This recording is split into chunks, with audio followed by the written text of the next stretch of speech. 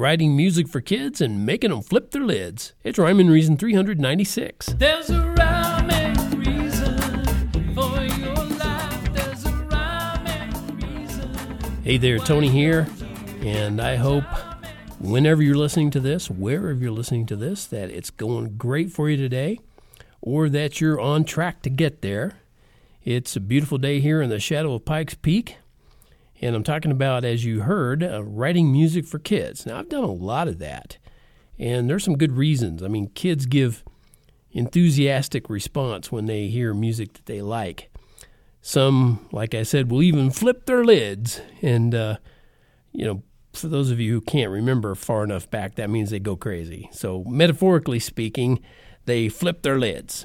And that's part of why I spent so much time writing music for kids, even though my wife and I never had any. For some reason, I was always able to entertain them. So I did. They got a kick out of what I did. But I'm curious about something now. And you can answer this out loud or to yourself, or send a comment to me, or email me, or ignore it if you want. But I noticed things that are going on that make me ask this question. Are most songwriters writing music for kids that's too simple? Okay, think about that for a second. I've just listened to about a half a dozen songs for kids on a couple of different channels. I wasn't actually going there to do those things on purpose. It just sort of happened that way. But I noticed how the song sounded so syrupy cutesy. Is that just me? Or do parents prefer their kids listen to that twinkly, glittery stuff? I mean, the songs I listened to practically gave me a toothache. They were so syrupy sweet. And the ones that were sung by guys sounded, for a lack of a better term that I would use right now, they sounded gay to me, those guys. Now, not that every male vocalist has to belt out kid songs with a bellowing baritone voice. That's not what I'm talking about, although sometimes that's fun. But, I mean, at least keep it sounding like a real guy is singing and teaching and guiding, Maybe that's just me. Maybe I'm way, way too old-fashioned. That's very feasible, very possible. And maybe my ideas of what music for kids should be, maybe those ideas are just too outdated to even matter anymore. You think that's the case?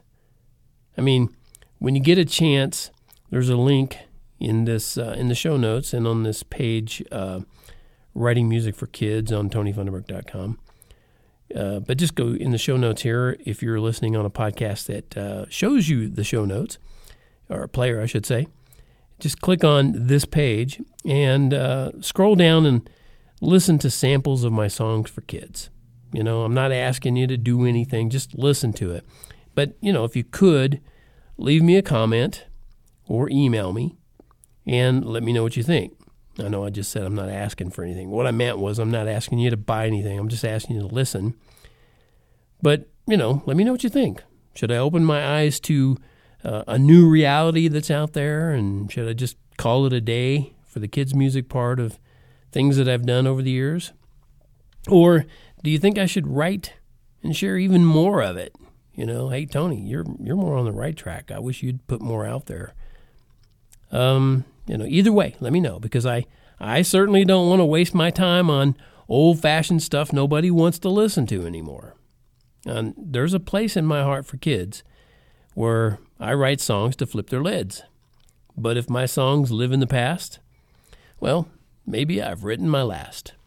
But you can let me know. Either way, I'll take your critique or your compliment. I'm just as easily. I'm not thin-skinned on any of that sort of thing. And that does it for this episode of Rhyme and Reason, brought to you by TonyFunderburk.com, maker of fine words and music, merch and books, and rhymes and reasons. Don't you dare forget that life has rhyme and reason, because God made you. There's a rhyme and